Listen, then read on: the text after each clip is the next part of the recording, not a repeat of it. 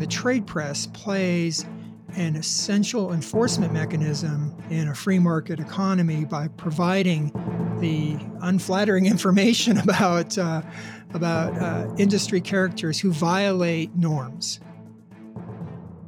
Welcome to Journalism History, a podcast that rips out the pages of your history books to re-examine the stories you thought you knew and the ones you were never told. I'm Terry Finneman, and I research media coverage of women in politics. And I'm Nick Hirshon, and I research the history of New York sports. And I'm Ken Ward, and I research the journalism history of the Great Plains and Rocky Mountains. And together, we are professional media historians guiding you through our own drafts of history. Transcripts of the show are available at journalism-history.org/podcast. This episode is sponsored by Taylor & Francis, the publisher of our academic journal, Journalism History. We're familiar with the concept of the watchdog journalist, the reporter ever vigilant against wrongdoing, especially by elected officials. The watchdog is adversarial, doggedly pursuing misconduct by those in power. But as Dr. Rob Wells, assistant professor at the University of Arkansas, explains, there's another type of journalist at publications, especially in the trade press. This journalist is the enforcer. Their relationship with those in power is more nuanced. The publications these journalists work at rely almost exclusively on a niche audience of readers, such as bankers, for survival, and they exclusively cover topics of interest to that audience. But in the process, those readers often become information sources and sometimes even become the subjects of investigative journalism. This is a tough spot to be in, but it's central to the work of the enforcer because it gives them unique insight into important topics. And at times, such as when reporters at one such trade publication uncovered a scandal that embroiled 5 U.S. senators in controversy in the 1980s, this journalism can be crucial to the healthy functioning of a democracy. For this reason, Rob Wells says we should pay more attention to the trade press. And he does so through the case of the Keating 5 scandal, this landmark episode in the 1980s savings and loan crisis. It's the topic of his recent book, The Enforcers, How Little-Known Trade Reporters Exposed the Keating 5 and Advanced Business Journalism. And it's a story that he's going to share with us today.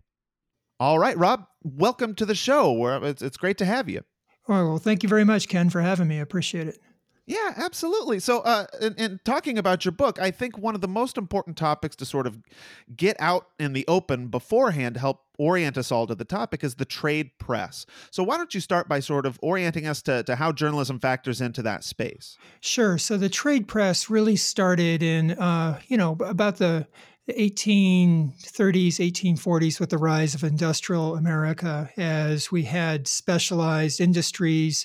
There was a big need for information, for continuing education, for, knowledge about supplies and best practices.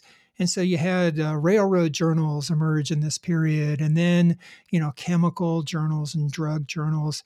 And these can be either beholden to the industry or they can be, separate independent entities. Good example of contemporary trade press would be like the American Banker.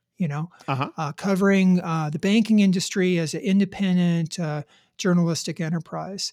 So the trade press has evolved in tandem with the economy. It's become very, very big, very powerful, and an important part of the business journalism universe. And no academics are looking at it. Nobody's really kind of looking at what is happening in the trade press. And this is what my book brings to the table, I really think, for the first time in a detailed way. Why is it that it's so understudied, right? Is it just not sexy enough to get the attention of researchers?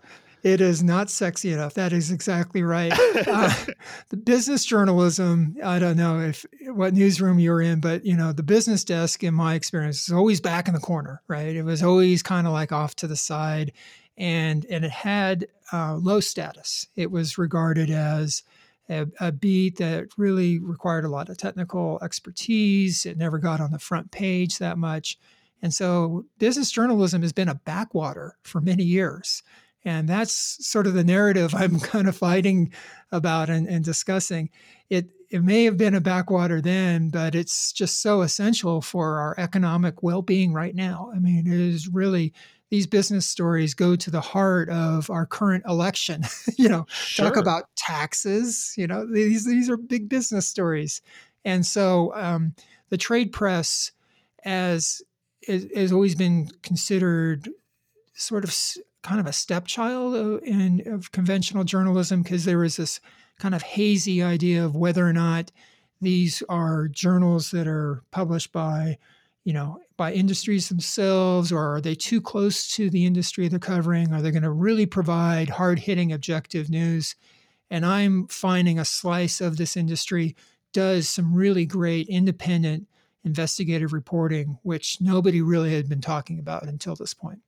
Well, and so your book centers on one specific case that sort of illustrates the value that type of journalism can have. And so why don't you sort of ease us into the story that you tell in this book? What was it that happened at the core of your book? Right. So the core is this whole episode in the 1980s called the Keating Five Scandal. And it looks kind of quaint compared to today's political scandals, but it was a very big deal at the time. And basically, Charles Keating was a very powerful conservative developer, a major funder for the Reagan and George H.W. Bush campaigns, a big religious conservative activist who was on a major anti-pornography campaign. And he owned a small savings and loan out in California called Lincoln Savings and Loan. And he bought it at a time when Reagan deregulated the banking industry. And the purpose was to use this federally chartered entity as a way to finance some of his very ambitious home building projects in the Southwest and in Phoenix. He was a big-time home developer. What he ended up doing was getting involved with some highly speculative and aggressive finance. He was bankrolled by Michael Milken of the junk bond king, the 80s. Mm-hmm. And the bank became highly leveraged and unstable, and regulators wanted to shut it down because it was taking on too much risk on as a taxpayer-insured entity. So there was a regulatory fight. And he ended up getting 5 U.S. senators to intervene on his behalf in this regulatory fight. And they all got money from him, John McCain and Donald Regal, Dennis DeConcini, Alan Cranston, and John Glenn, the former astronaut. Right. All these guys sat down with the regulators and say, hey, Keating's he's a constituent in our districts because he had nationwide, operations, and back off on him. He's just trying to do the right thing.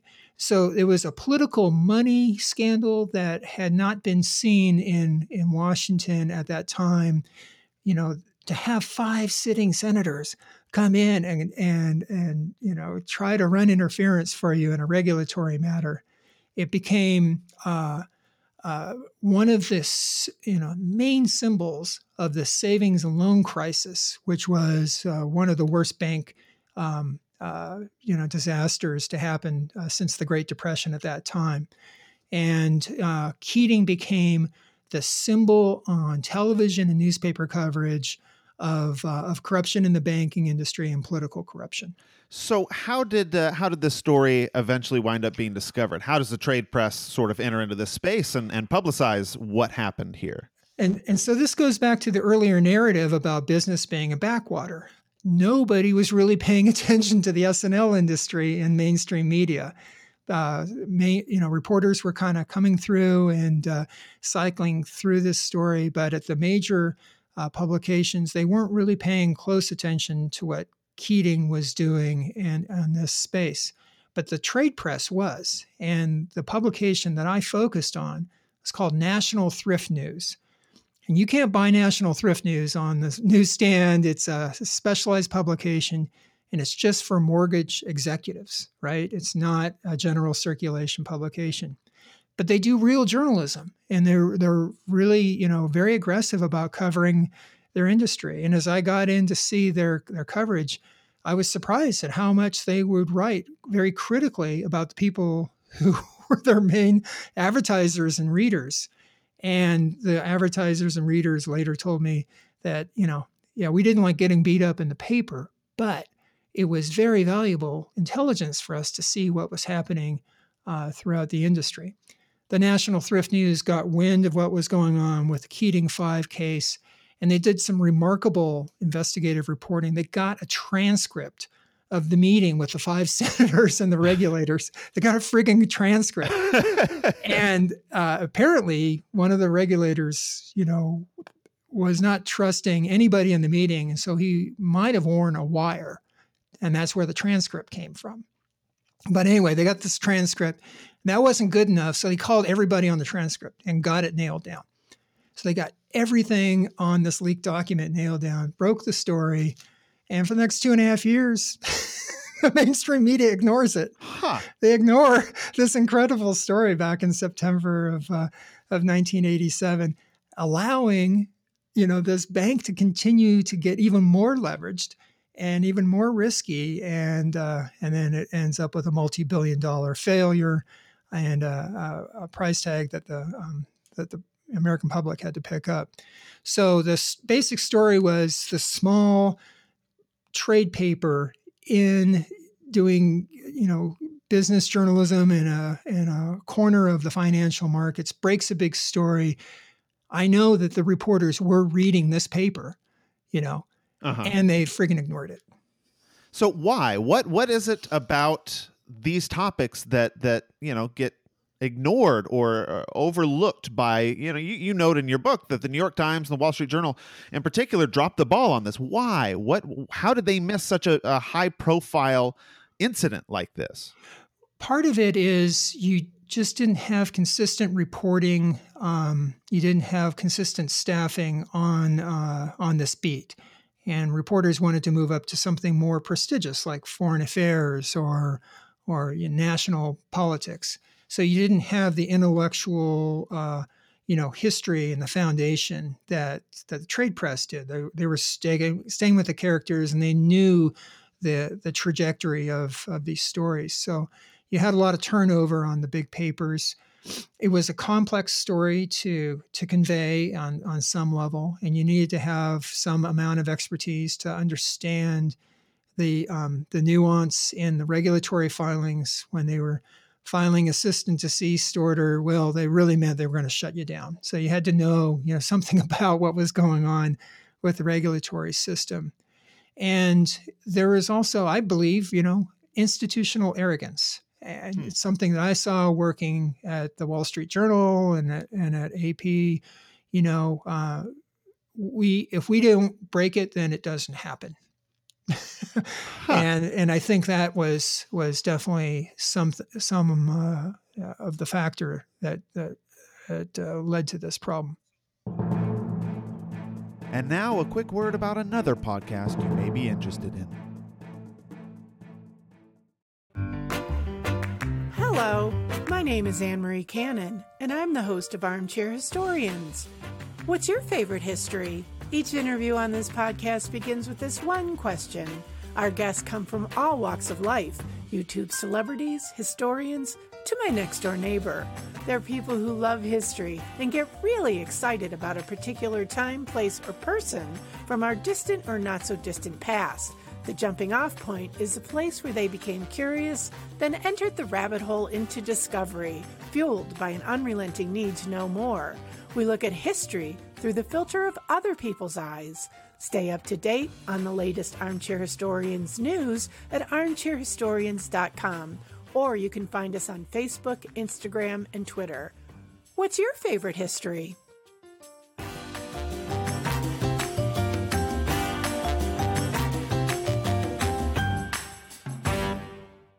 And so do the big papers eventually pick up the story and run with it, or does it stay low key?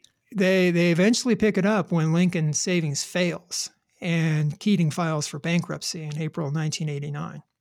And then it becomes like, wow, this is a very large failure of a savings loan. What happened? Who is this guy? And they go back and rediscover the Keating 5 story that the National Thrift News had published in September 1987. And the story comes out about, these 5 senators And by the fall of 1989, there were major congressional hearings. Some called them the Watergate hearings of the savings and loan crisis, but they were like 6 weeks of hearings where, senators, top regulators, all of this, were brought to the forefront by former Congressman Henry Gonzalez of Texas. And this led to the resignation of the chief savings and loan regulator, and some legislation, and some very embarrassing moments for prominent politicians like John McCain. And McCain, as he was one of these guys running interference for Keating, who was from Phoenix, so he was a kind of a constituent. But I think McCain kind of comes out a little better than most in this, because he apologized and he ended up sponsoring campaign finance legislation after this. Interesting. So you note, you actually already noted, but I want to come back to it, a little bit about this conflict of interest that trade publications like National Thrift News have. What is it about? Like, where is that conflict of interest? Is that unique to the trade press? Is it something to do with that positioning of these publications? So it's not unique with the trade press, but it's very, very, bold and present and sort of in your face. The National Thrift News, for example, their main source of revenue would be the advertisements and subscriptions of people who are in that industry. So it's a very narrow base of revenue. They're not getting a diversified revenue stream like a mainstream newspaper would get from the auto industry, or the movies or what have you. And so when you are writing something critical about them, about your particular industry, there could be, potential for an advertiser boycott or what have you that could, really hurt your potential, income and the sustainability of the newspaper. So what I found in this case was there were a couple advertising boycotts of the National Thrift News, but they didn't last long. And the reason was because they were providing such an essential service. And this is why I call the book The Enforcers. So I'm arguing the trade press plays an essential enforcement mechanism in a free market economy by providing the unflattering information about industry characters who violate norms, who violate the standard ethical behavior. And so trade publications like the National Thrift News are enforcers of sort of a corporate morality, is what I'm arguing. Well, and if I understood your book right, ownership of the publication is really important to fulfilling this role, right? You make some really big conclusions about the different types of ownership that a publication might have and the impact that has on the type of reporting that they can produce. Can you say a little bit about that in this case? Yeah. So the National Thrift News was unusual. It was a completely independent publication from the industry. It was partly owned by a journalist, and his name was Stan Strachan, who had worked at the American Banker and came up through New York newspapers in the 50s and 60s. And just a wonderful old school reporter who had a very strong sense of journalistic values. And he was recruited by a couple outside investors and given, pretty much editorial autonomy to build this up. So having a journalist as part owner of a news organization in this case was really important. When it came, the savings and loan industry was experiencing a lot of financial problems and just a disaster really in that period. And he was able to fight back, attempts to cut the budget by some of the investors by saying, there's no way we can sacrifice quality journalism with these budget cuts. If you do this, I'm going to walk and the whole place is going to come down. So we had at the table on doing budget decisions, a part owner, a journalist defending, quality reporting. And this ownership structure allowed independent and investigative journalism to flourish. when you look through the history of commercialism in journalism, there's a significant problem with shareholder-owned entities having pressure to meet quarterly earnings. I think McClatchy is a really prime example of that. Gannett is another one. Sure. Where the pressure for quarterly earnings growth is in conflict with long-term investments in broader newsrooms. One of the topics that your book brings up that I think we would be crazy to ignore here deals with sort of that the not just ownership, but also just the sort of bravery of reporters in this case in standing up to pressure from Keating and others, because something you talk about in the book is Keating using some tactics, much like some characters that we may be a little bit more familiar with in our contemporary society, namely Donald Trump, right? So can you speak a little bit to how Keating dealt with reporters, dealt with journalists, and sometimes tried to pressure them to avoid bad publicity, and why that may not have come into play in this particular case? Yeah, so I argue that the National Thrift News was an incredibly brave outfit by standing up and reporting aggressively on Keating, because at the time he was suing a number of publications and journalists in Arizona and elsewhere. He had 82 law firms on retainer. Wow. That came out in the congressional hearings. He had spent $50 million. He had enormous financial resources. And he was known for filing libel suits that may not be successful, but they were a way of really challenging, any aggressive reporting about justice developments. There was a libel suit filed over some dispute involving water at an Arizona subdivision. And the National Thrift News didn't even have a lawyer on staff. It was a very small enterprise. And they went ahead and filed this story at a time where Keating had brought a very large libel suit against a freelance writer who was looking at some of these similar issues.